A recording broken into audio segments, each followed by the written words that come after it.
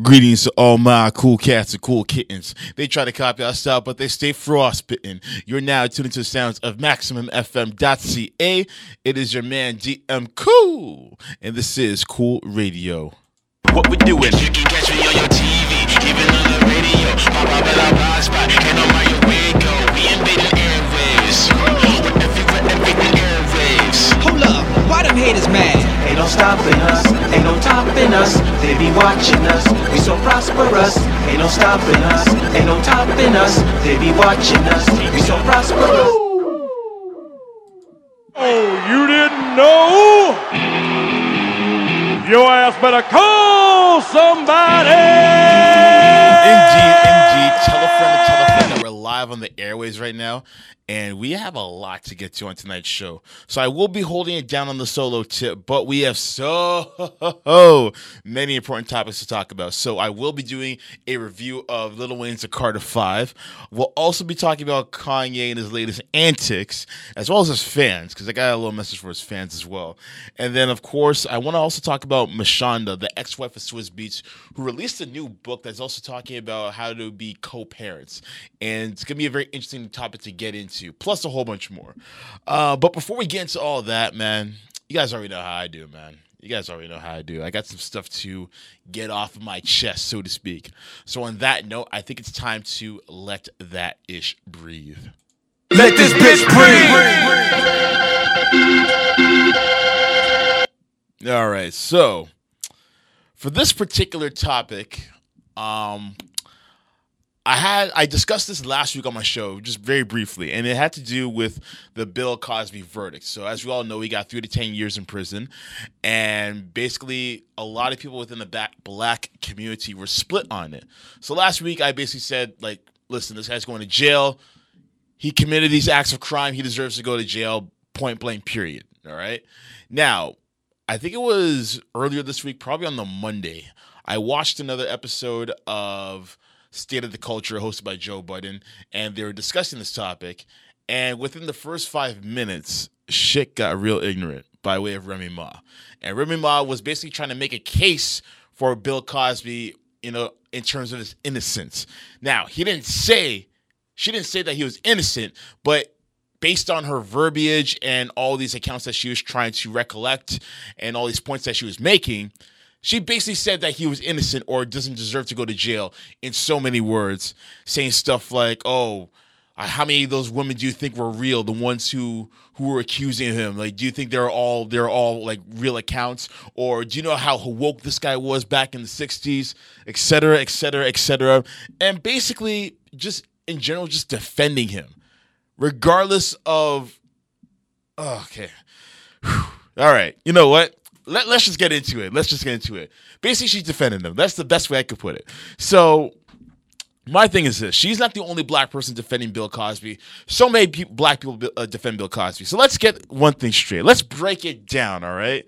So a lot of the time, many people in the black community will defend Bill Cosby because of the fact that he was a prominent figure within black entertainment, and he broke a lot of barriers for black entertainment, particularly when it comes to television. Now, that is true. What he did for The Cosby Show was show white America, middle America, whatever you want to call it, that there are black nuclear families that exist not only in America, but all over the world, but primarily focusing on America, of course. So there are black people who live in the middle class, who have, you know, an income that isn't fixed or anything like that. You have people in that household that make at least over $50,000, you know, per year, et cetera, and basically showed off that positive image of a black father, a black mother, and his kids who all have a healthy relationship with their father and mother. He showed that, he exuded that, and that spun off into different shows like A Different World, for example, which is directly affiliated with The Cosby Show, and then it set the groundwork for other sitcoms like Fresh Prince of Bel-Air, like Family Matters, et cetera, the list goes on. I get that, and I respect that. But we're not talking about Bill Cosby the comedian, Bill Cosby the actor, Bill Cosby the producer. We are talking about Bill Cosby the person behind Cliff Huxtable. Cliff Huxtable isn't an actual person. Cliff Huxtable is the idea of a person, the idea that you can be a black man who was also a father and a loving husband, and the fact that you can have all those things and still have, a positive image within society as a black man. That is what Cliff Huxtable brought to the table. But Cliff Huxtable, by and large, is not a real person. He doesn't have a birth certificate. He doesn't have a passport, a driver's license, no DNA sample. He's not a real person. Just like T'Challa isn't a real person, okay? Bill Cosby is the man behind Cliff Huxtable. We get that. And we understand what his entertainment acumen is. But what he did behind the scenes is deplorable. We should not be giving him excuses because of the fact of what he did 20 years ago, 30 years ago for the black community when it comes to television and film. We can't give him that pass when for the same amount of time he was raping women. And then another thing I always hear is, oh, well, Quaaludes was a party drug back in the day, so, those were the times. We're in different times now. Listen, Quaaludes being a party drug has nothing to do with the situation. The fact of the matter remains is that he had sex with women who were unconscious, meaning that they didn't have the opportunity to consent to sexual activity. Sure, they could have taken the Quaaludes, but if they had taken one too many, then what? They can't say anything. They literally can't say anything at that point. So it's not like they planned to have sex with the man, but he did.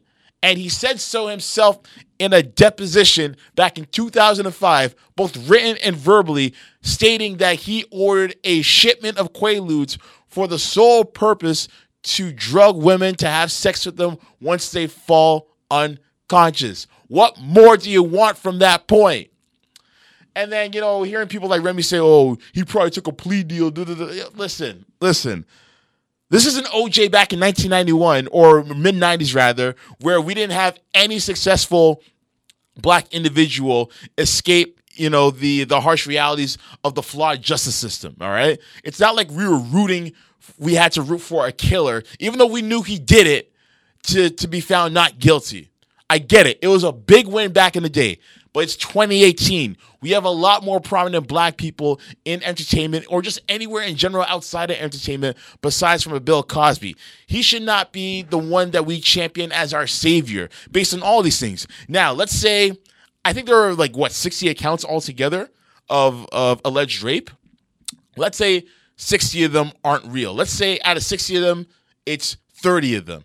It's still a multitude of women who are coming out of the woodworks, even though they know that the statutes of limitations are now over, and they can't do anything about it because it becomes a double jeopardy position at that point. They're still coming out and saying, yeah, this guy did this to me. After 40 years, these women have they have nothing to lose at this point. There's nothing they can gain from it. So why would they just come out of nowhere and say, oh, he did it? Why now? Why not at that peak of his powers? Why are they doing it right now? Obviously, because there's some truth to what they're saying. And then this is my favorite one. This is my favorite one right here. The reason why they want to put Bill Cosby in jail is because they were threatened at the fact that he had the ability to buy NBC and he had enough money to buy NBC, and that if he were to buy NBC, then he would be responsible for the programming on there. And they didn't want to have any positive black programming on the major network because the white man wants to keep him down. Listen, I said this last week. I'm going to say this again right now. Bill Cosby could have the right amount of money to buy NBC. He could have double that, triple that, quadruple that. He could buy NBC 10 times over. But the fact of the matter remains, NBC is not necessarily owned by one person per se. That one person who is the CEO or the chairman has to answer to a board of directors who all have to unanimously agree on the selling and purchase of NBC. So he can have all that money stashed in the bank for a rainy day, but until they say, yes, we will agree to sell it to you, they don't have to do shit. If somebody offered you $50,000 for your car, are you going to say yes? Does that mean you have to say yes? Obviously not. You can say, no, it's not for sale. Same thing for your house. If somebody rolls up and has $900,000 ready to give to you for your little brownstone in the middle of downtown Toronto, do you have to say yes? No, you don't have to. You can say, no, it's not for sale. And the same thing for NBC. I don't care how many times they offer, Bill Cosby offers it to them. The NBC can still say, no, it's not for sale. It's not like a Donald Sterling situation where the NBA forced Donald Sterling to sell the Los Angeles Clippers because of the whole racism allegations. That was basically somewhat of you could say a hostile takeover. But at the end of the day, they were forced, Donald Sterling was forced to sell them because of what had happened with that whole racism fiasco. But this is not that. This is a completely different scenario where Bill Cosby, and we don't even know this to be fact. This is all hearsay. No one has come out and publicly stated and proved beyond a shadow of a doubt that Bill Cosby has the money, or had the money rather, to purchase NBC. And even if he did have the money to do so, you still need the board of directors at NBC to agree on a buyout. So all this talk about, the white man wanted to keep him down. Listen, bullshit, all right? Stop caping for a man who sexually assaulted and raped women. Yes, I get it. He's a black man, but that doesn't absolve him or exonerate him for any of the actions that he did from the 60s up until now. I don't care how woke you claim this guy to be. There are pastors in churches who hustle their congregations on a weekly basis, telling them to offer up their tithings to the betterment of the Lord in this church. Meanwhile, you see the pastor driving off in an Aston Martin or a Maserati, but he's doing the Lord's work. But he's woke though, right? He's woke. Same with these pastors in these Roman Catholic churches who are touching up on little boys because they swore an oath not to consummate with women. But here they are touching little boys, but we don't say shit because they're woke. They're more in tune than we are with a higher power or with anything else that may not concern us. So are we to use that same logic and apply it to Bill Cosby all because he made some good TV shows? Come on, man. I'm sorry, man, but some of y'all black people need to wake the fuck up, man. Wake the fuck up. Pardon my French, but I'm so sick and tired when black people, not all black people, of course, but some black people have to succumb to the bare minimum and say, oh, well, let's give him a chance, guys. He's the only ones that we got. No. If anything, I feel like Bill Cosby got off easy. 3 to 10 years, that is soft, okay? That is soft. And I get it. The justice system is flawed as hell. Like, there's teenage college boys getting jailed for 6 months for raping a girl behind a dumpster. And I get it. It is a flawed-ass system. But we are not about to use Bill Cosby as the poster child, as an example of said flawed system. And people are still waiting, and people are saying stuff like, well, what about Harvey Weinstein? He hasn't got charged. Listen, his time will come. The accounts have come out already. This guy's under hot fire. He's preparing to sell the Weinstein Company, basically. And that's a big-ass production company. And once he sells that off, I'm sure the proper arraignments will be made in order for him to be incarcerated for all the crimes that he's committed based on all the testimony that we've been hearing within the past year. So let's not compare situation to situation. We know the justice system is flawed, but that does not give some of you guys the excuse to champion this guy as a hero, no matter how woke this guy was in whatever era. And if the man was really out to get Bill Cosby, wouldn't he have done it, or wouldn't they have done it while Bill Cosby was at the height of his powers? Why do it now at 80 or 90 years old, however old he is, when he's relatively culturally irrelevant? Why not do it in 1988, 1992, when he still had some cachet? Hell, even the earlier 2000s when he was on NBC and CNN and all these other news outlets telling black people to pull their pants up and to stop living poorly and all this other shit. Denigrating the black people. Denigrating the same people who are defending him. He was denigrating you for the longest time. And now you want to give him sympathy? Because it's now proven that he sexually assaulted multiple women from the 60s up until now? But that's the same guy who was dissing you want to defend. Are you serious? I don't know. I'm done. Listen, Bill Cosby deserves to go to jail. I'm surprised he didn't get a much lengthier sentence. I believe he should have. But hey, He got jail time. That's the important thing. I hope he does the full 10 years, to be honest, because you can't be doing that stuff. That's disgusting. Especially when you judge and denigrate your own community. It's not even the fact that he didn't even do it behind closed doors. He did it on national platforms for everyone to see, so that these white Republicans can look at him and be like, "Oh, see, look at this black guy. He gets it. He gets what we're talking about." I'm surprised during this whole entire time he wasn't even like a correspondent on Fox News. But hey, that's whatever. The point is this: stop defending Bill. He raped women. He sexually assaulted women. Over 60 women came out the woodworks and said, this man sexually assaulted me. How many of them are true? We don't know. But the fact that 60 women of all people came out and said that about him, about Bill Cosby, about a guy who has been relevant for at least 20 years now. But you guys want to defend him. The fuck out of here. You guys are mental. Some of you guys are mental for still wanting to defend this guy and for still believing that there's some truth to him not raping women back in the day. Get out of here. Listen, I went a little bit over my time on this particular subject, but I just had to get it out there. But either way, do you guys agree? Do you disagree? Let me know. Hit me up on social media at Cool Radio CC and share your thoughts. Coming up after the commercial break, I'm going to give you guys my review of the Carter 5 from Lil Wayne. So keep it locked. We'll be right back after these messages. Yeah. Yes, yo. Welcome back to the show. Once again, it's your man, DM Cool. And welcome back to Cool Radio.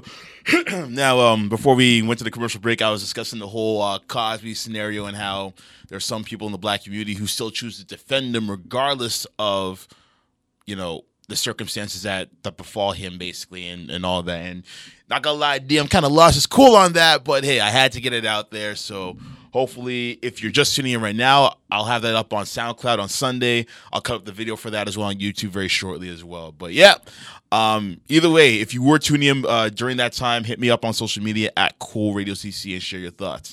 Now, let's get into a music review, okay? Now, I don't really do a whole lot of these too often, but in this scenario, I had to. Now, first of all, I got to shout out to the good folks at liveatthesix.com. It's a blog that I've been partnering up with the last few months now. And basically, they have a lot of good content. So when it comes to lifestyle, travel, fashion, they got it all covered. And, I'm partnering up with them, and we're kind of combining our content together and what have you. So make sure you go check some of my postings on their site, as well as the other things that they post on their site, such as the fashion and lifestyle and what have you. Make sure you go check them out at liveatthesix.com. They got a lot of good content, I promise you on that. So with that being said, let's get into this review, man. We're talking about Lil Wayne's The Carter 5. So a quick background story on this album, because it's a long time in the making. Basically, it's his first album in over 5 years, and this guy had this project shelved for the longest time because Birdman, CEO of Cash Money Records, decided that Wayne wasn't ready to put this record out yet. I don't know why. Not sure what happened in those boardroom meetings and what have you, but basically he said, "Wode, nah, man, you ain't putting this out." But basically, he was shelved on there, and he was basically in record label purgatory. And then came the lawsuit that was filed by Lil Wayne and his attorneys. And you're thinking to yourself, hold on, Lil Wayne is suing Birdman? Like, what happened to Like Father, Like Son? And not to sound clairvoyant or anything like that, but to be honest, anyone could have seen this coming, because Cash Money for the last 20 years has been such an unstable yet somehow relevant record label during that entire time span. And the changeover rate on that label is maddening, because you've had so many successful artists on that label leave. And it's one thing when some of your earlier acts like Turk and BG, they get incarcerated, but then you have somebody like Juvenile, who was like your first flagship artist, who pretty much catapulted you guys, who left the label, came back, but then left again. That's flag number one. And then for me personally, the flag came up when Manny Fresh left in the mid-2000s. That's when I was like, okay, something's happening here. And then Lil Wayne himself almost left during that same time span. But then Birdman basically said, yo, if you stay on the label, I will get you your own label as well, on top of recording your own hits, which is how Young Money came about. And then from there on, the rest is history. He did a whole dedication mixtape series during that time. Later 2000s, he put up the Carter 3, Carter 3. He put out the Carter 3 in 2008. That's easily his best album and his most successful album as well from a commercial standpoint. But then from there, let's be honest, guys, Lil Wayne fan or not, after the Carter 3, this dude fell off creatively. He was still selling units. He was still getting those numbers in. But creatively, somebody hit him in the head with a brick, and this guy did not know how to rhyme anymore. His rhyme patterns became super lazy, super redundant. This guy was a shell of his former self. And that brings us to where we are right now with the Carter 5. Now, personally, I wasn't really looking forward to this album. I knew it was coming out sooner or later. I forgot that it was coming out on that particular day. But I said, okay, cool. I'll wait till the hype dies down, and then I'll give it a listen. So I gave it a listen. I gave it 2 listens, in fact. And to be honest, it was better than I expected. It's not an amazing album. It's a little of what I expected, but it's a bit better, though. So what I was personally expecting was, for the most part, his lyrical ability to be very redundant when it comes to certain punchlines or metaphors that he's using. But even though there were moments of that, there are times where he sounded very hungry, sounded very enthusiastic. It sounded like he had a renewed passion for what he loves most, which is rapping, of course. And I was like, okay, this is not bad. This is not terrible, because I was expecting terrible. I'll be honest. I was expecting terrible. It's not bad. It's not amazing. But at the same time, Weezy can go on right now. He can kind of go on. Let's be honest. So for me, one of the things that stood out about this album was the fact that he had a proper use of collaborations on this project. So before I continue on, this is a deep project. Like, when I say deep, I mean deep in terms of how many songs were on there. There was 23 songs on there, okay? So that's a lot of records. That's about an hour and a half of music for you. And out of the 23 songs, or 23 tracks, I should say, pardon me, there were about 8 features. And for me, features, I don't mind features as long as they work. If they work, I'm good with it. Don't have features on your album just for the sake of having features. Otherwise, it's basically a mixtape, or it's like a collaborative album at that point. I'm kind of picky when it comes to that. But basically, he made good use of his features. So he had one feature with Snoop Dogg called Dope Niggas, which I really liked because it had a funky vibe to it. And the beat kind of switched up a little bit to the tune of Erykah Badu's Bag Lady, like that same tempo. And they basically just took a sample of that and re-looped it. And they had Snoop Dogg rap on that part because it matches Snoop's sound, essentially. So they made very good use of that. On top of that, he also had a feature featuring Ashanti and Mac Main, and it was called "Start This Shit Off Right." And maybe it was the nostalgia in me, but the fact that you had Ashanti on that record and the production of it had a very early 2000s Murder Inc. feel to it, it spoke to me because I'll be completely honest, in my preteens or early teen years, I was a fan of Murder Inc., as was a lot of people before 50 Cent came into the room. But it gave me that middle school to high school feeling of, yeah, it's murder. Like, it gave me that feeling. So I really like the fact that he had Ashanti on the record. And we haven't heard Ashanti in quite some time. We've seen Ashanti. And boy, oh boy, does that woman look fine as hell. My goodness. Whew, there's something about, and this is going to be a total aside topic right here, but there's something about certain women where, and maybe it's because of you yourself, you may have matured over the years as far as what you're looking for, as far as aesthetics and what have you. But I feel like when it comes to Ashanti, she got better with age. And she was already amazing, in her 20s, but in her 30s, she looks amazing. What is she, like 36, 37? I don't know how old she is right now, but she looks amazing. But anyways, we'll leave that for another broadcast. But yeah, she did a really good job on that record. And for me, I don't know about anyone else, speaking to the theme of collaborations and proper use of them, the best collaboration record, and easily for me, the best record overall on this album, was Mona Lisa featuring Kendrick Lamar. Holy cow, that record was flames. Like, Lil Wayne did a good job because he knew that he was going to be in the booth with Kendrick, and he already knows what Kendrick's resume is by now. So for Weezy to break out some of those punchlines and those metaphors and sticking to the theme of the actual song, I really appreciate it because when it comes to me, I'm all about storytelling. I'm all about content and how you mesh the two together and how you stick consistently with said theme in that song. So basically, Mona Lisa is about a setup where him and Kendrick, or I guess with him in particular, he has a woman where he basically collaborates with to set up other guys so that they can rob him and stuff like that, which I thought was really telling. I really like that plot angle because it kind of reminds me of some of the stories that Jay and Nas used to do back in the 90s with the whole mafioso thing. And he really went into depth about how he's going to set up this particular person with the woman that he has in mind or what have you, just going into full detail with it, using a lot of metaphors that kind of coincide with the whole Mona Lisa vibe to it. And what I liked about it is the fact that Mona Lisa, the song as a whole, was a double entendre. Mona Lisa is, as we all know, a very famous painting. And in storytelling, you use the phrase painting a picture. So someone who can tell you the story, you are visualizing it in your mind and you're mentally painting a picture in your head as to what that person is saying. You're putting it all together visually in your head. So that's one thing.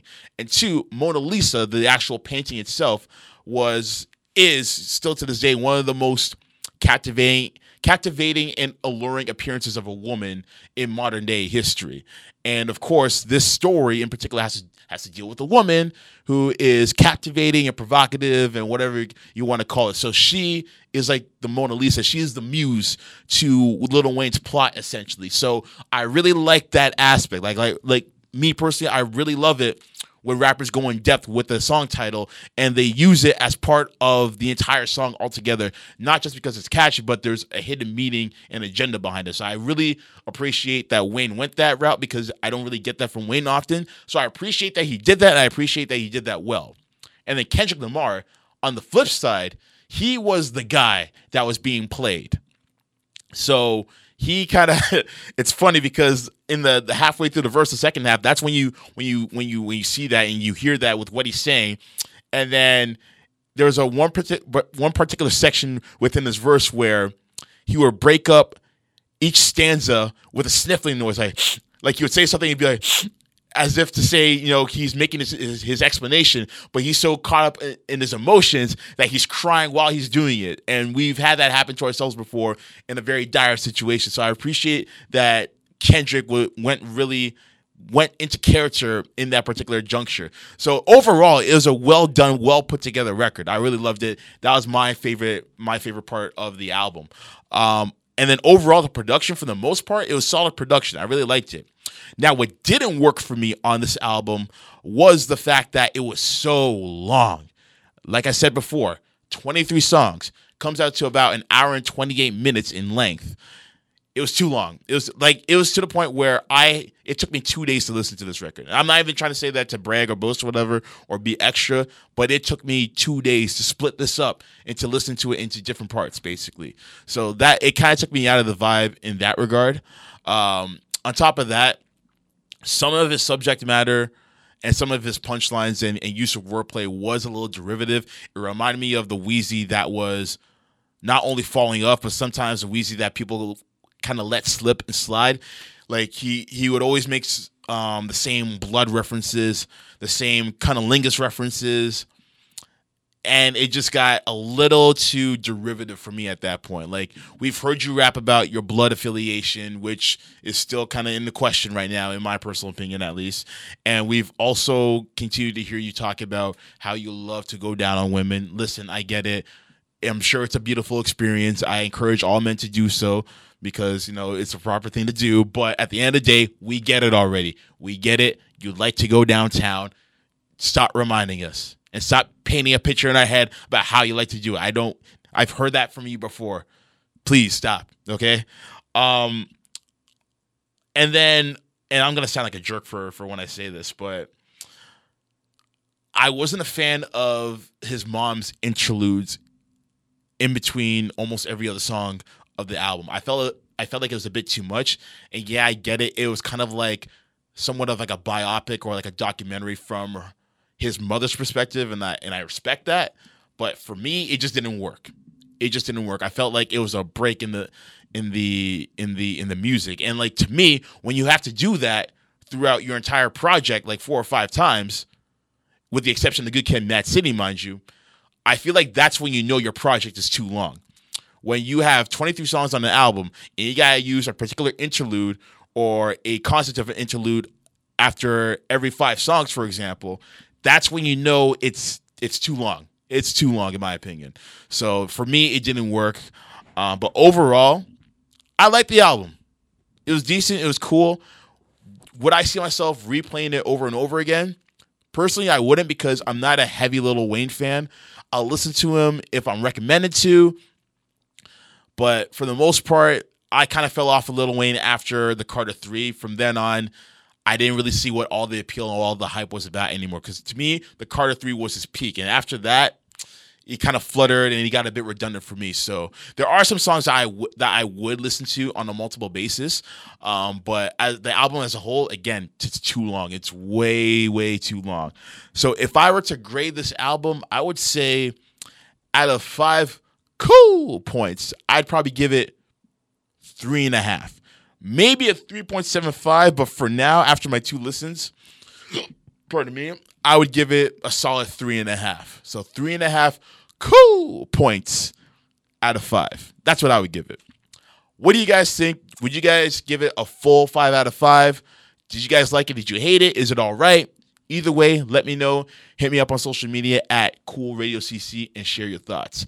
Coming up after the commercial break, we got Trip Talk. So keep it locked. This is Cool Radio, and we'll be right back after these messages. Yeah. Yes, y'all. Welcome back to the show. Once again, it's your man, DM Cool, and this is Cool Radio. And that was the latest record from Anderson .Paak featuring Kendrick Lamar called Tints, like tinted windows, tints. I know what some of y'all were thinking, get your minds out the gutter. But nah, that was their latest record. It just came out today, actually, and I love that record. I'm in love with that record. So I will be playing that on a multitude of occasions. Best believe that. But nonetheless, let's get into Trip Talk right now. So that's 3 of the hottest topics that took place in social media and just media in general and pop culture and all that good stuff. We're going to get to... This one's more like 2 topics. It's technically 3, but topics 2 and 3 kind of bleed into each other. So we'll just combine that as one topic. So with that said, let's get into it. The first one is by way of former singer and current author Mashonda. Now, that name may sound familiar to a few of you guys. Mashonda, outside of being a recording artist, was also the former wife of famed producer Swizz Beatz. Okay? Now, she just put out a book recently that basically talks about co-parenting and how to manage a co-parenting scenario when both you and your former partner have a child together. And this is very telling because of the fact that Swizz and Mashonda had a child together in their previous marriage. But then, as we all know by now, their marriage ended. And a lot of people blame Alicia Keys for being the one who ended it because of the fact that once Mashonda and Swizzy were separated, Swizzy and Alicia soon started dating. And then soon after the divorce was finalized legally, that's when Swizzy and Alicia got engaged. So it looks a little sticky. Now, Alicia did play her part in that, but I'm kind of surprised that Swizzy doesn't get any kind of blame for that either. Like, he gets like a little bit of the blame, but Alicia looks like the usurper, the homewrecker, whatever you want to call it, the adulteress. But Swizzy kind of did his part as well. Now, we don't know if there was actual cheating because, again, the whole situation was she came in after they had separated and they started talking. But we don't know if they were talking while Swizzy and Mashonda were still actually together, not just legally, but actually just still together. We don't know if Alicia kind of came in there or Swizzy was talking to her on the side or whatever. We don't know that. We really don't know that. But pretty much Alicia is made to be the homewrecker in that whole entire scenario. But anyways, moving that aside, she came out with the book, I think, yesterday, if I'm not mistaken, and basically was talking about how important it is to be a co-parent to the child that you have in the previous relationship because if there's still hostility and there's still somewhat of a toxic environment, that it could affect the child. And she was going into her personal accounts where her son that she has with Swizzy was doing bad in school, like his grades were failing and he wasn't being as social with some of his classmates and what have you. So she noticed that that whole entire ordeal was taking a toll on him. So she decided, hey, it's time that I mend this fence with Swizzy and, well, I don't know if she called him Swizzy, but with Swizzy and Alicia Keys and what have you. And so that's what she did. And not only that, but she now partnered up with Alicia Keys to help promote this book as well. So to that, I say kudos to her and kudos to everyone involved, because, something like that can linger in someone's heart for a long time. And I'm sure Mashonda is of the vein where she may forgive, but she'll never forget. Now, how she chooses not to forget is entirely up to her. Maybe the manifestation of this book is how she did not forget about that whole entire ordeal. But at the very least, from what we see, she is turning that into a positive. So I do commend her on that, because something like that, somebody can hold dear to their heart for a very long time and can never let it go. And I can empathize with that, because if somebody screws you over or you feel like you've been screwed over, then yeah, you're going to hang on to that for a while. It's almost human nature to do something like that. So I do give her credit for kind of mending that fence or building that olive branch, so to speak, and to combine her efforts and their efforts for a greater good, which is their children, the next generation, to help be a pillar of strength for them. So kudos to her on that. Not mad at that.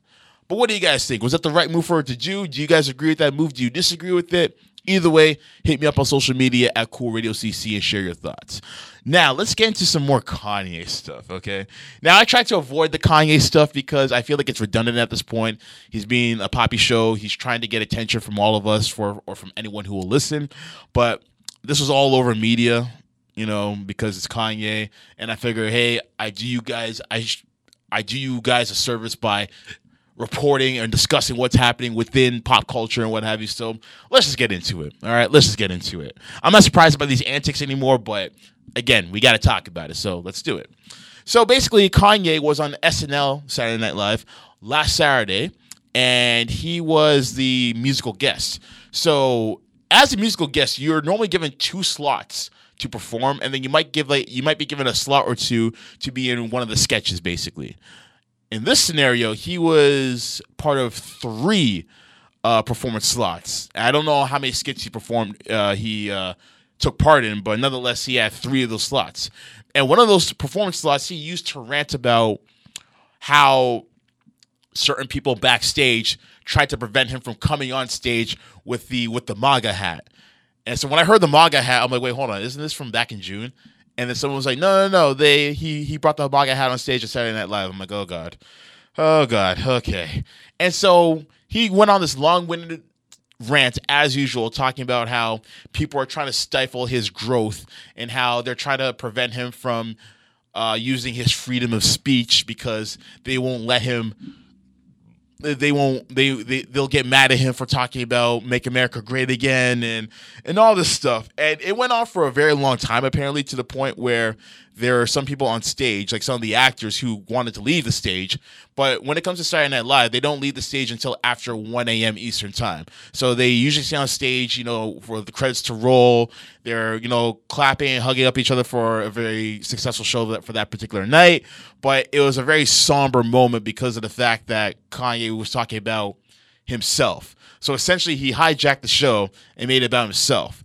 Now, I'm not going to say I can't absolve any blame for Saturday Night Live because they've had Kanye on the show before. They know what he's about right now. So they knew that there's, at the very least, a possibility of something like this happening. So I can't say, oh, woe is them. No, you knew what you're doing. But nonetheless, I digress. Let's get into the Kanye real quick.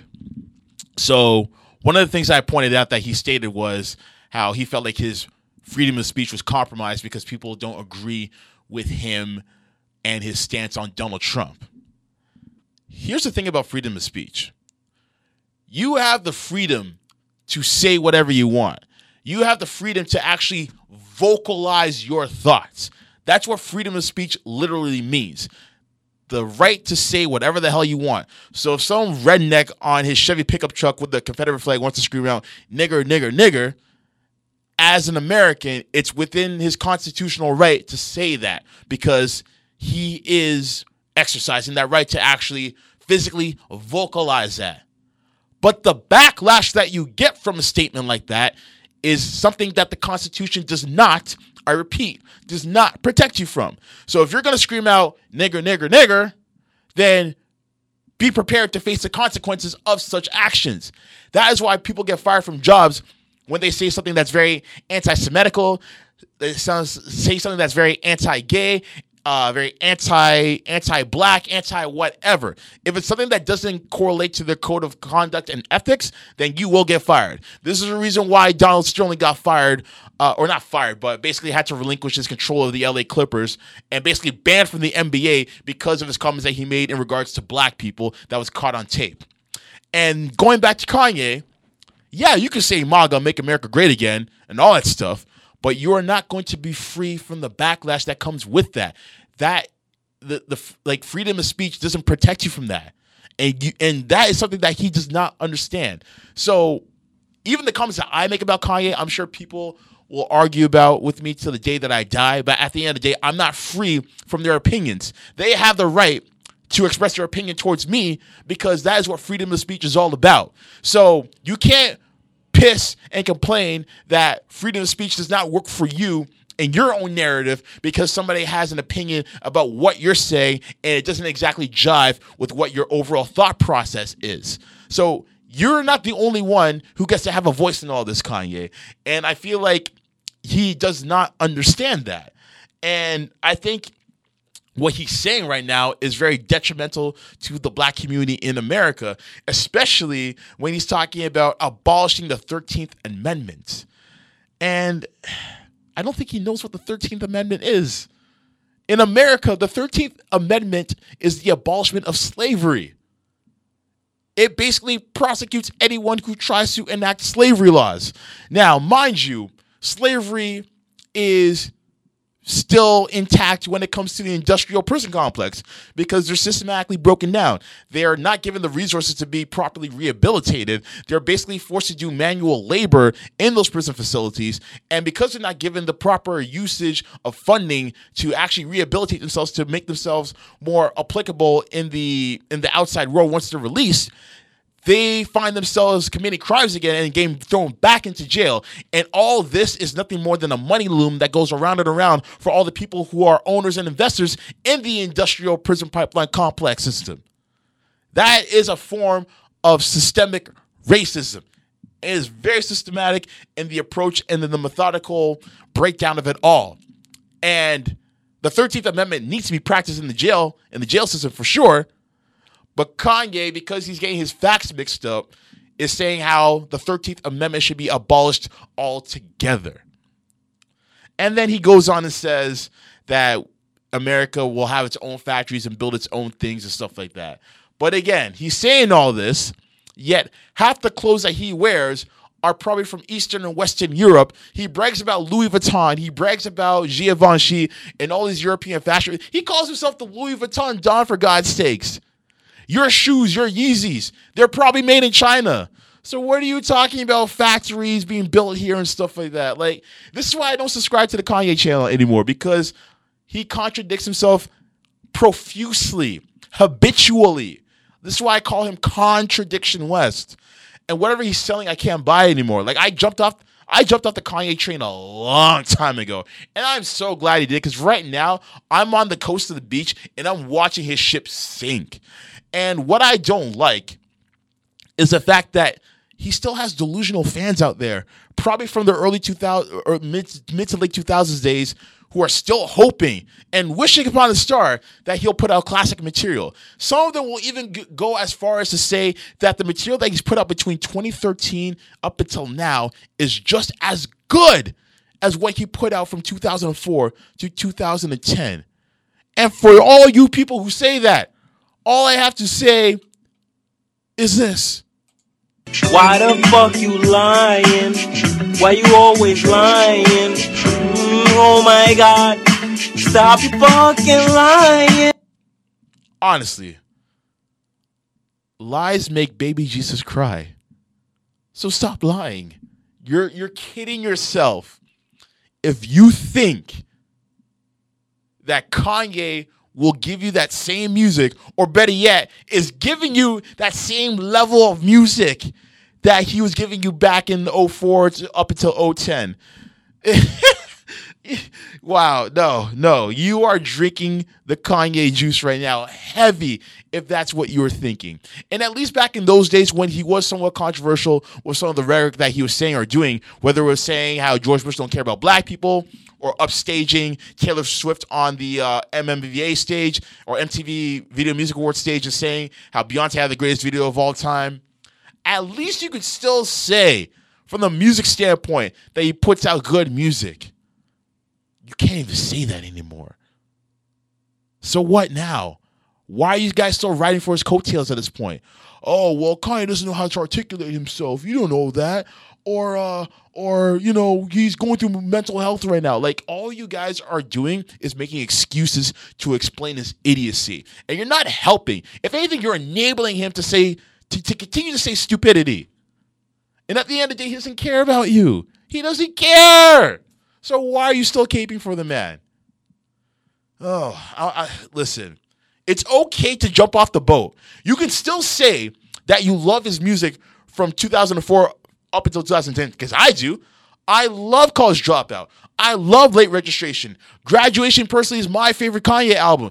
808s and Heartbreaks was a creative, ambitious effort, and it's still maybe not as good as those first three, but still a relatively solid album. And then My Beautiful Dark Twisted Fantasy, oh my God, production-wise, musically speaking, his best album.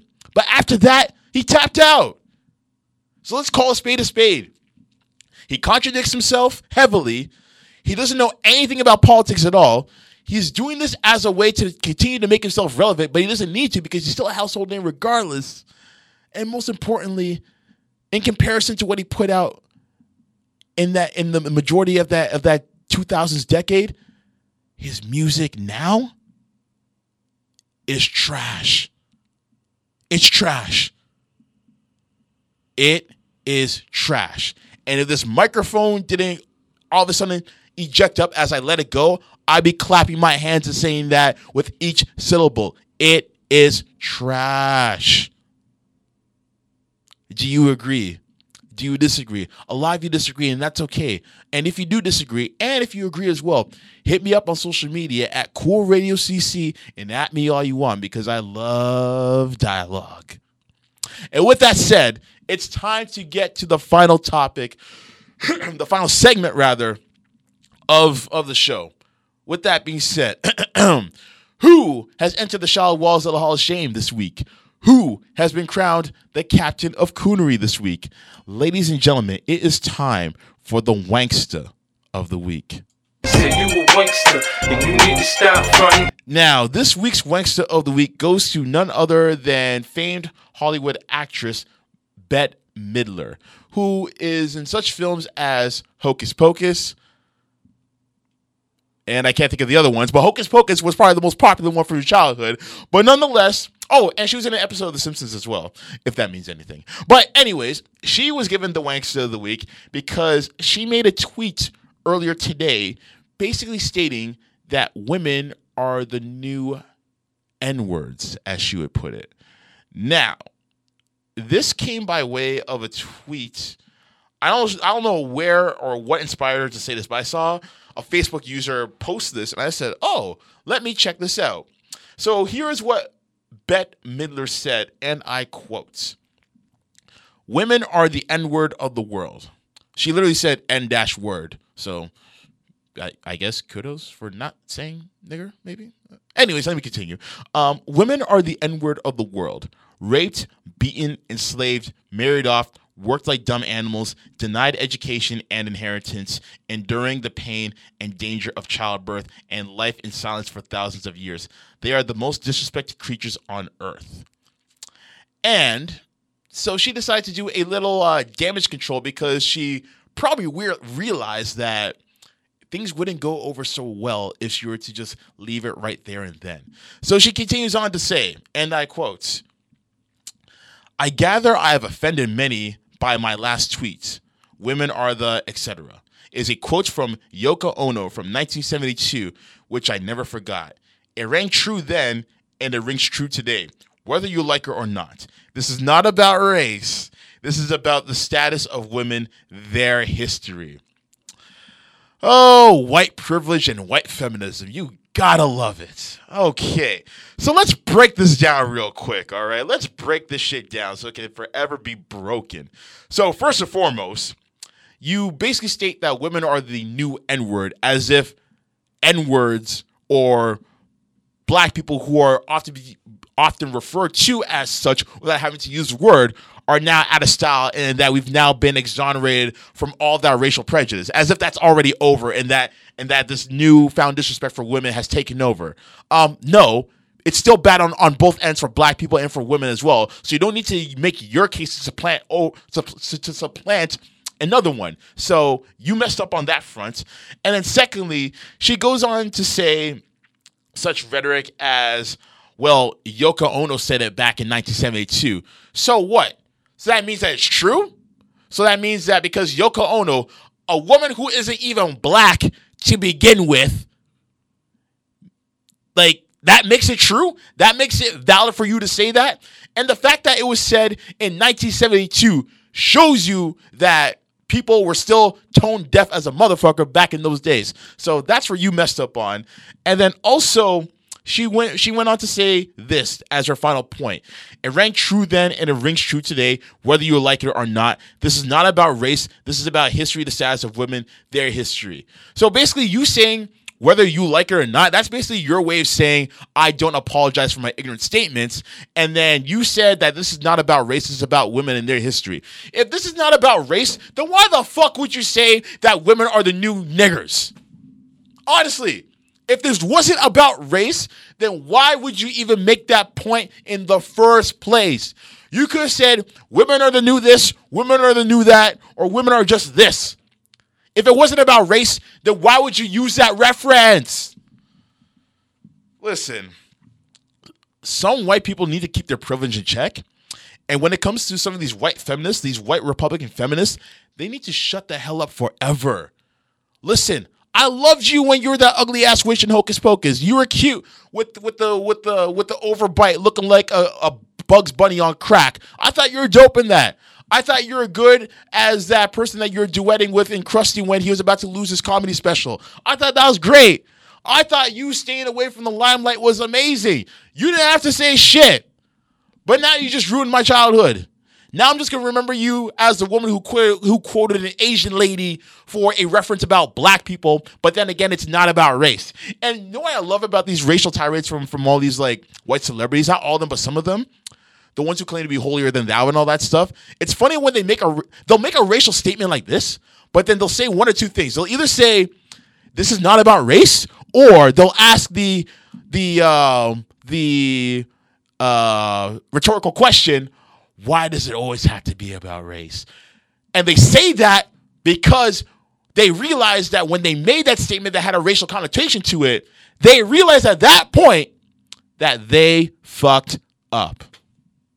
And with that being said, Bette Middler, you get the wankster of the week. And right now, if I had to say, you're probably in my top 10 for the year. With that said, do you deserve this wankster?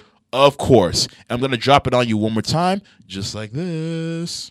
Say you a wankster, and you need to stop fronting. Cool cats and cool kittens, I want to thank y'all for tuning in as you normally do on a weekly basis. As always, you can catch me on all social media platforms at Cool Radio CC.